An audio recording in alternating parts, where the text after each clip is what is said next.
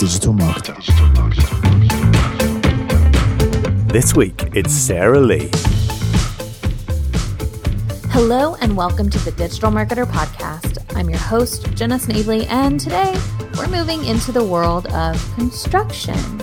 I sat down with Sarah Lee, the Director of Marketing at Pype, a construction software solution. And not only did we discover we're maybe 85% the same person, we also got to discuss how she's finding ways to solve the classic B2B marketing challenge. In other words, how to catch the attention of incredibly busy people who need approval from incredibly busy decision makers in order to buy from you. If that sounds like something you faced, or you just want to play along with our game of college major bingo, this one's for you. Enjoy. Sarah, hi, how are you? I'm great. Thanks for having me. Yeah, I'm excited about this conversation. To start, can you just tell me how you became a marketer, how you started your love for marketing, where that all began? Completely by accident. I went to school for digital design. I wanted to do web design and web programming. And I went to Virginia Tech and started out in the engineering department. And I got my first mock class schedule before, school had even started. And I was looking at it, I was like, man, there's a lot of math classes on here. I'm terrible at math. And this is a terrible idea. I'm going to flunk out of school. And so I went to go talk to an advisor and I was like, yeah, this is what I want to do. And they're like, oh, you thought that this was in computer science? And I was like, well, yeah, it's, HTML is coding, right? And they're like, no, it's not. It's not real coding. And I was like, oh, okay, cool. They're like, okay, you should join the art department. So that was a complete departure of where I thought it was going to be. So sought that out. Can't do math and I can't draw. And so that didn't pan out. The only thing I had been doing at school was I have always wanted to be bilingual. So I had been taking Spanish the entire time. We are the same person. Oh my God, Sarah. I majored in Spanish. Me too. And had to take remedial math. I feel like we're kindred spirits. Yeah. So I majored in Spanish language and literature, and I got a minor in, landscape architecture because I thought, what can you do with a Spanish major besides be a teacher? I'm not sure that I'm really cut out for that. I don't think I have enough patience. So when I graduated into the recession, and because I was bilingual, all of these apartment communities in Northern Virginia were like, please come work here. And, and there were no jobs, there was nothing. Now, all of a sudden, people were clamoring to hire me because I could speak to all of their residents and still communicate really well in written English, which I think is a challenge sometimes. And so that's what I did. I sold apartments. So got really into sales. I love people. I love the chameleon aspect of sales where you have to not change who you are, but change how you present yourself to a lot of different people to build the best relationship. And all of that is self-marketing. And so got really knee deep in the multifamily space, which is apartments. And over the course of several years, was working for developers and management companies and came up to the corporate level and really dove into that marketing aspect. So I did a lot of sales training. You'll find a lot of apartment communities when they're looking for leasing consultants, they don't call them leasing consultants anymore. They call them marketing associates because a lot of what you're doing is marketing the property. So I think it went hand in hand there. And so I worked in multifamily for about a decade, but I worked in IT through college and I've always had a passion for technology. I've always loved technology. And so it was always the back of the mind plan to move out of multifamily and into a technology company. But it's really hard to get noticed by technology companies with the degree that I had. So once I built a really strong reputation in multifamily, this opportunity opened up. And because I had been working for a developer who developed multifamily communities, I had this really nice parallel experience set for Pype. So Pype offers technology services and software for construction companies, typically general contractors. And we automate a bunch of really tedious processes that happen around the beginning of a project and towards the end of a construction project. And I was really intimately familiar with the end of a construction project because people would hand me brand new apartment buildings and say, hey, can you go sell this empty building? And so being familiar with the aches and pains of that handoff process and the delays that can come along with a construction project, which are rampant in the industry because of the really disjointed way that information, I want to say, is shared, but really it's not shared. And that's part of the problem, was how Pype was born. And it ended up being a really nice fit for me. So we've been growing like weeds over here, building a lot of different products. We have 4 products now that we offer. And we have a lot of fun over here. We go really fast. So it's never boring. That's for sure. That's awesome. I love just how much everything had to kind of be just right for this role to kind of work out. It's like you had, number one, the interest in design elements and like user experience and stuff like that. And then the language that eventually led you to being part of like construction, development, that kind of stuff. So I love it. Also, that is where our paths diverged because I did become a Spanish teacher. I love that. This is kind of my retirement plan, honestly. Yeah. Because I did tutor all through school and I do like teaching, but I don't know if I could manage a classroom all the time. I feel like I would lose my temper and that's not a good look. I mean, there's a reason I work at Digital Marketer now. You know what I mean? Yeah. But love children, love individuals learning, love language, love conjugation. Oh my gosh. We can talk later about that. Only person in the world that has ever said that sentence. It's like my favorite thing. It's just so fun. Well, let's talk about Pype a little more. So one, construction is, especially construction software and solutions, is a very specific niche. It is. What are some of the struggles you find in marketing to such a niche? So we have to be very specific in the way we market. So our audience is not small, which I'm thankful for that because that would make it even more challenging. But it is a very specific profile of person that could buy or use this software. And those are 2 different people, by the way, which is challenging a lot. The folks that buy the software are not the users typically. So that's definitely a challenge. And then the other thing that this industry as a whole has been super neglected by technology in general.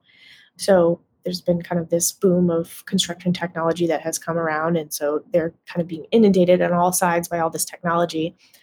And not only that, is the folks that do make up the bulk of like our transactional sale base, our audience, their whole job is to haggle and negotiate all day long, because what they do is they're a general contractor and they have to line up all the subcontractors to work on a giant project. So daily they are negotiating pricing with the subcontractors, making sure that those contracts fit, making sure that scope and everything is on point so that the project's going to be on time and come in under budget or on budget. And so there we have one more, here's us. They're like, hey, we'd like some of your money too. And we're going to give you this thing that's not a physical thing. And you're going to have to learn how to use it. And you're going to have to teach other people how to use it. Do you want to buy it? And people are like, I don't even have time to think, let alone think about your thing. And so kind of crafting our messaging to break the first barrier of time, like we're going to save you a ton of time. And that's like something that a lot of software, obviously, they say they offer all the time, save you a ton of time. So that's kind of a base offering, right? But then being able to have those higher level conversations about how this software is going to help mitigate risk on their projects. It's going to help improve communication between them and their subcontractors. It's going to be able for them to have more meaningful conversations with their clients and really be able to provide a high quality end product for them. It's definitely been challenging. And the other thing is that because they haggle all day long, when we do talk to them, we have to be very careful to meet them where they are. And that can be a bunch of different places throughout the day. Right. So that can mean that a piece of content that we put out as a blog becomes an ebook, or it becomes a short video, or it becomes a webinar, so that they can take in all of this content in whatever format fits their current workload, because there is no one size fits all. The other thing is that GCs vary widely from a GC that does a very specific type of building all the way to like huge companies that will build anything and everything, and they do hundreds of projects a year, to some that maybe they only do a handful of projects a year, but these projects are huge. And so all these companies are very different. Right. So that end user versus the person buying, how do those messages have to differ? And how do you make sure that you're selling the same thing to the same person? So luckily, our product is the same thing. So we are selling it. We do a top-down approach and we do a bottom-up approach. So we do have some product users that are able to make purchases, but they typically are on a transactional basis. And our end goal is really to form enterprise partnerships with our clients, because that's when they get the most value out of the product. And it's when we're able to offer the best type of development feedback. So when you partner with someone, project after project, they have a much better idea of how we can improve and streamline the product versus someone that uses it once every, year. Because a lot of these end users, they're on a project for a year or 2 years. So they might come into our platform and then not see us again, even if they love it, not see us again for another 12 to 18 months.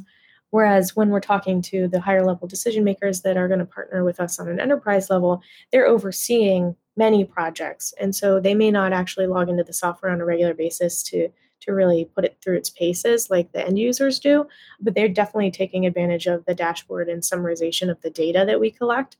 So the messaging really focuses on the same benefits, but really kind of prioritized in a different way. So like I said, when you're talking to someone who is really pressed for time, they have not only a project schedule, but a client that's breathing down their neck in terms of timelines and things like that. And then they're also having to negotiate all the time with these subcontractors. Usually the big winner we have with them is that this is going to save you time. So just to give you the 10-second kind of overview of our flagship product is, I hesitate to call it flagship. So one of our main products is called Auto Specs. And there's a huge document at the beginning of a construction project that can be thousands of pages long that general contractors have to read through and pull out specific bits of information. And all of this information are contract requirements that they don't do it, they don't get paid. And so they manually go through page by page or using Control F and searching through the text to find the stuff that they need. And it's super tedious. So like on an average size project, this is not like a huge project, average size project, they'll probably spend about 40 straight man hours doing this process. Our software can do that in 2.5 minutes. Holy crap. And that's what they say on the demo. Like you show them the platform and you say like, okay, well, I just uploaded your specification document. I'm going to just hit scan here. Here's all your contract requirements, like all of them. And it's done, in the less time it takes you to get a cup of coffee. Wow. And so now they have all of the information they could possibly need and they get to kind of pare it down if they want to. Because again, like I said, all of these teams work a little bit differently. All the projects are kind of nuanced differently. So that time savings is like our pound it home. That's our in with 90% of our end users. But kind of the bigger thing that most people see the real value in terms of what's saving you money, because like a lot of folks are like, well, I already pay someone to do this. What am I going to do with them? There's always something for them to do, first off. But the second thing is that, like I said, if they don't do these things, they don't get paid. The profit margins for construction companies, for general contractors especially, are fairly narrow. So if you only have a profit margin of 10% and you lose 3% off of some paperwork, essentially, that's huge. And so that's how we we still cover those benefits with end users because they want to make sure that they're like crossing every T and dotting every I because obviously that looks good on them. That's how they get their bonus. But when we talk to those higher level decision makers that are going to be our enterprise partners, those folks are the ones that we mention those things first. So really just catering that messaging to the person you're talking to. And it's the same benefits. It's just reordering them or speaking about them in a different way that really speaks to the pain points of that particular role. And so that's where we've done a ton of custom content around those different roles. So we use the word rehash a lot in my department because we take a piece of content or an idea and then we build several pieces of content in different formats. And then we usually make it again. So we make it for the end users and then we make it for the decision makers. And that really helps us give a clear picture to an entire organization of how this product and this partnership will really benefit them. I make it sound a lot more complicated, like we have to do a lot of heavy selling to kind of sell. And we're lucky in that we don't a lot of the times, but in the times that we do, it's good to have all of this content to do that. And then we reuse all of that content to pull people down the funnel. So we rehash these same ideas, same content to cast that wide net because it's for a very specific audience. We know that they're going to resonate with it because it's worked with customers that were already midway down the funnel down to close. And so we kind of rework that same content to be a kind of a net that we can cast to bring in new opportunities. I also imagine that there are two things kind of compounding to make it really successful, which is like, one, you have the fact that not a lot of construction software exists and that the technology is really behind in this industry, right? And then the second one is that a lot of the people who are the higher ups have been in the position of the people who are the end users, and they haven't seen this before and can probably put themselves in those shoes and understand how impactful it will be, as opposed to like an industry that's constantly being innovated, like productivity tools, right? For like MarTech. Yeah, MarTech. Our industry, yeah. It's just, yeah, there's so many options and they've all been iterated on over and over again, and almost to the point of like, do we really need this? Let's be honest. And then you have this industry where it's like, oh my gosh, this is like an oasis of usability, you know? I imagine that makes a big impact. Yeah, and I think there's definitely like, I kind of like using the word, it's almost like a renaissance of technology for construction. So they, you know, there was probably at some point no technology, right, when people were building, and then there was some technology. And now people are really doing specific point solutions for the construction industry, which has not happened before in the past. And so there's some really high quality construction technology out there that is super mature and affordable and has a ton of benefit. But that culture of having a tech stack, I think that's very new for the construction industry. Whereas in marketing, you know, you're like, that's a common question. You're building a department or you're building up a new company, or even, you know, just evaluating year after year, like what's the stack look like? What can we cut? What can we combine? Anything like that. Whereas in construction technologies, like they maybe have one piece of software, like we have Excel and we have our project management software, and that's what we have. And so that concept of evaluating additional technology, because they got their project management software years ago and they've all been using it, that's what everybody knows. It's not a regular exercise for them to research, evaluate, and implement new technology. So it's not that the technology is behind the times or that construction is, I guess it was neglected for a while. I mean, I think we're probably in the 4th or 5th year of them having a lot of choices. Yeah. But that culture has to be built up around it to understand that, you know, this is what we're looking for. This is how we're going to evaluate something. Like we hear a lot that, oh, I want to test this somehow. And I'm like, okay, well, what's your pilot program look like for technology or for other solutions? And they're like, oh, we don't have one. And so that's another way that we've found to provide a lot of value for our potential clients is we have that material put together because we know what our other clients have done, and we're bringing best practices from other industries because a lot of us are not from construction. And so we're able to kind of package that as additional content for further down the funnel when we're talking about like potentially doing larger partnerships, say like, hey, these are the best practices from other industries. Here's how we've used those practices on some of your bigger competitors. And then here's how we've distilled it for construction companies in general. And this is how you can utilize it. And we think that this would be really helpful to you as you're moving forward, whether you choose to go with our solution or not, you can have it. That's so different. I've never seen like how to pilot. Yeah. And I think it's really important because here's one of the things is like when I first came into Pype, one of the big things that I wanted to accomplish really quickly, which we did do, was kind of building our brand guidelines and voice. And one of the big tenets that was in that brand guideline was transparency. And I had already known, like I had done a lot of due diligence in the industry. And then I sat on a couple of demos before I joined the company. I could see that this was a high quality product. People were amazed by what it could do. And I knew that the quality was there. It's a quality product. So I said, I want to make sure that our voice continues to be transparent and that we let the quality of our product speak for itself, because we know competitors will come. When we first started, there was no one competing with us in the space. But we are years ahead of anyone who could come out of the woodwork. And so we know we have the best product. We will continue to strive to keep our product the best product. And then that's how we'll market. So we'll allow people to do a true evaluation of other products because we're not worried about it. And if they do an evaluation of our competitors, something like that, then we know that they're not choosing that other product solely on quality or output. Sometimes it's really just, we can use MarTech as an example. You might want Marketo because it's like the biggest thing, but maybe you just need to do like, free version of HubSpot because that's where you're at right now. Right. And that doesn't mean that maybe the premium version of HubSpot might be for you later. I don't know. But right now, that's where they are. And so that's where we feel like all of the opportunities that we've had, there are very few clients where I've felt that we have actually lost in terms of us not providing something that they need. It's more, hey, this is where you are right now, and that's not something that we provide. You're looking for a different tool. Yeah, so it's really just about where they're at. And I think just giving them the opportunity to understand how to use it, but not even how to use it, how to test it is really cool. Well, and I think that we do that kind of like intuitively in a lot of other departments where you've been tracking this stuff a lot longer. But it's kind of like if you had never used Gmail before, right? Like everybody's had email, right? And maybe email in the past was like this, but you know how a lot of people use Gmail, they have like those tabs where it like sorts like your promotional emails and your actual email and stuff like that. Like once you use it that way, like that's how you use your email.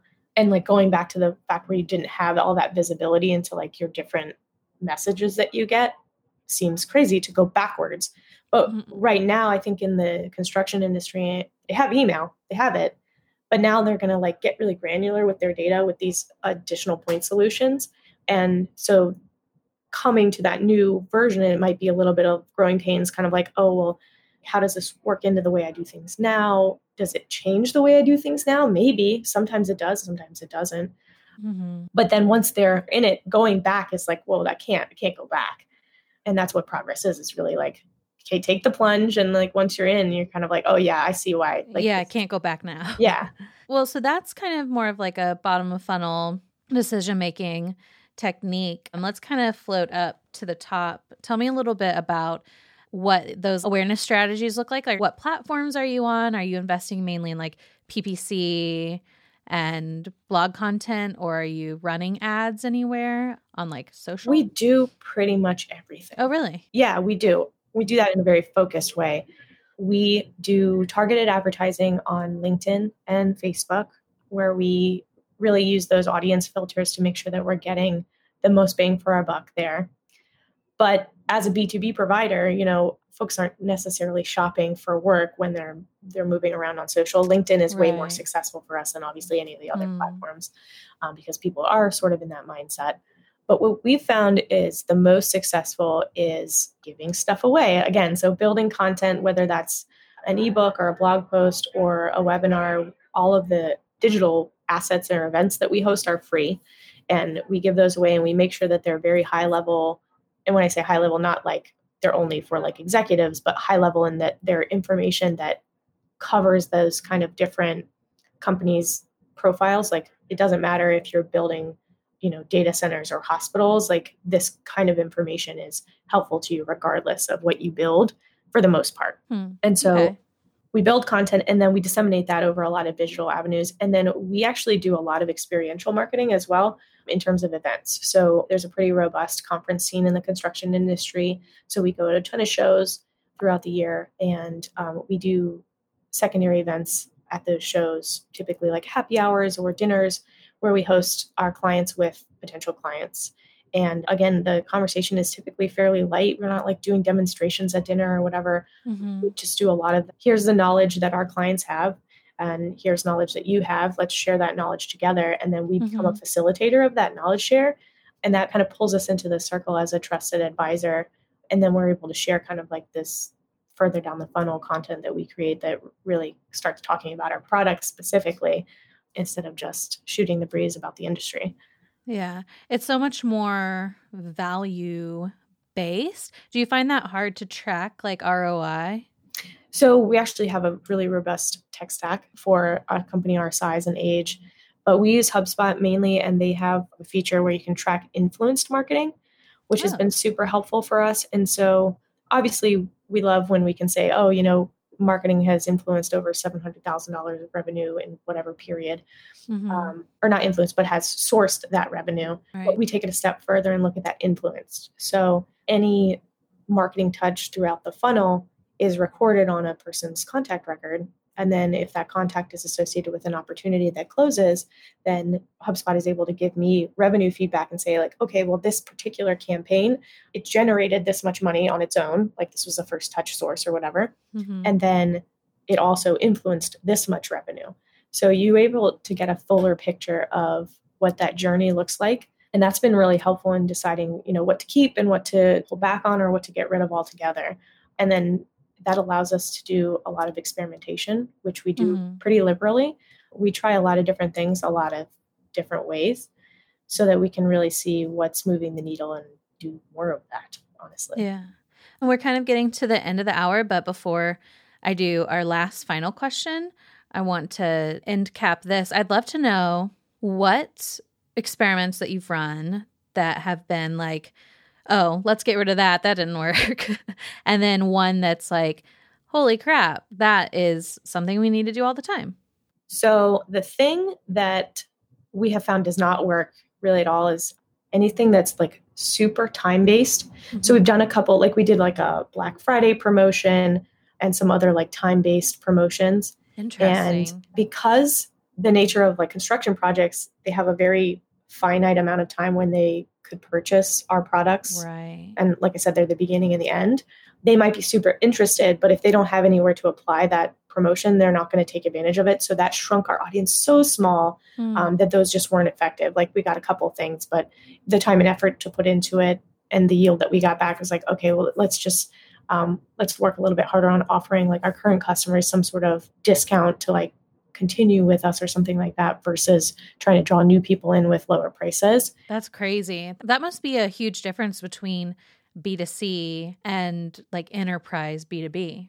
Absolutely. So for me, I think come back to multifamily that it just kind of dovetails really nicely with how we sell. So housing is kind of the same way. Like I can't sell you an apartment right now if you're in the middle of a 12-month lease. Like it's hard to get out of a contract. You can't just dip out. So having to catch people at a very precise moment in time is something that I'm used to. It's a challenge that, been in that before. So we found that that wasn't really a great way to do it. And then something that has worked really, really well is partnering with other construction tech providers and then a joint client and hosting content that's a discussion around a topic that the industry is interested in. And again, when I say like we give something away for free or whatever, all of our content is free, but that's where we find the most value on both sides. So our clients or prospects get a lot of value out of the content that we provide, but then they also get familiarized with our brand and then they come to us as inbound versus us kind of having to track them down and really force feed our stuff to them. Yeah, that sounds hugely impactful. Man, I wish we had more time because I feel like there's so much about like B2B that we didn't get to. But I mean, I can give you a quick soundbite on B2B. I think people get really caught up on B2B and companies don't sign contracts. People do.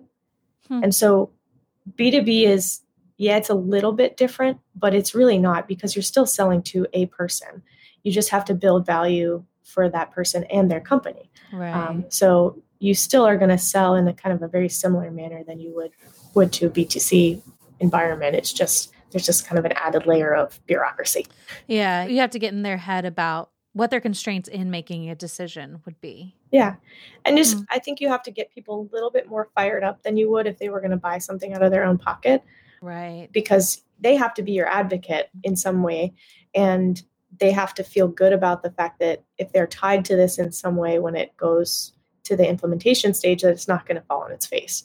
And so that's why we found that content in kind of the customer support realm has been so crucial for us, because we want to make sure that you're successful even after you sign the contract. Because if you don't take off, you're not going to tell anyone about it. You're not going to want to renew. And so we want to make sure that takeoff is extremely successful for everyone, no matter the size or profile of your company. And so that's something that we focused a lot of energy on. Well, Sarah, we're getting to the end. So before I ask you the final question, we ask every guest who's on the podcast for the first time, where can people find out more about you, more about Pype? Where can they reach out? Well, it's been a blast chatting with you today. I like that we're kindred spirits. If you want to find out more about Pype, you can definitely visit our website. We're at Pype, Pype.io. And we have a ton of great content on our website, and we'd be happy to have you. And we will also be at a number of events over the course of the year. So if you want to meet us in person, you're more than welcome to come check us out. I really recommend checking out pipeline2020.com, which is our event website for the event we're hosting in June. So if you want to meet the whole marketing team and a bunch of great folks from other departments at Pype, that's the place to do it. Perfect. And the final question, Sarah, if you could go back in time and tell young, very bad at math, pivoting to Spanish Sarah, anything at all about life or business, what would you say to her? There was something that I figured out probably not even that many years ago. I started telling people when I don't understand the reference they're making or the information that they're giving me. I saw it in some like sitcom-ish show. This like goofy girl would always go, I don't understand what that means. And so that's what I say. When someone's talking about something, I say, I don't understand what that means. Give me a little bit of reference around that. And that has allowed me to learn and grow so much more quickly than I thought was possible. And I think there's a fear when you're young, just starting out, even in school or in the workforce, that you should already know it all. Mm-hmm. And no one knows it all, even if you've been working in the same role for 100 years. And so being able to stay curious and continue to learn, I think makes you 10 times more successful than you would be if you just stay in your lane. So that was what I would say. Ask that question a lot sooner and be less afraid. Man, that's so good. That's something I need to hear, because it is so easy to just be like, you know what, that's an acronym. I don't know right now, but I'll figure out the context or I'll look it up later. And you could learn so much more if you just said, hey, what is that acronym? I haven't heard that before. And I think it opens up other avenues of discussion too, that I think people are often surprised at the things that other people don't know. And I think when you treat that as a positive way to interact with someone versus like, oh God, I can't believe they don't know this. Mm-hmm. It opens up things for you to understand, like how you understand something. So maybe they do know what that means, but what they think it means something different than you do. And I think it builds a better discussion, better relationship, and you can learn more about it. Yeah. Because Google can take you real far, but having a real conversation with someone is pretty fun. Yeah. You can only get so much context too from like a Google blurb. Yeah. Yeah. Well, Sarah, this was an awesome conversation. Thank you for joining me today. You're welcome. This was super fun. Yeah, I had a lot of fun. And to everyone listening right now, it means so much to have a little bit of your day each week. And we'll see you same time, same place next week. Goodbye.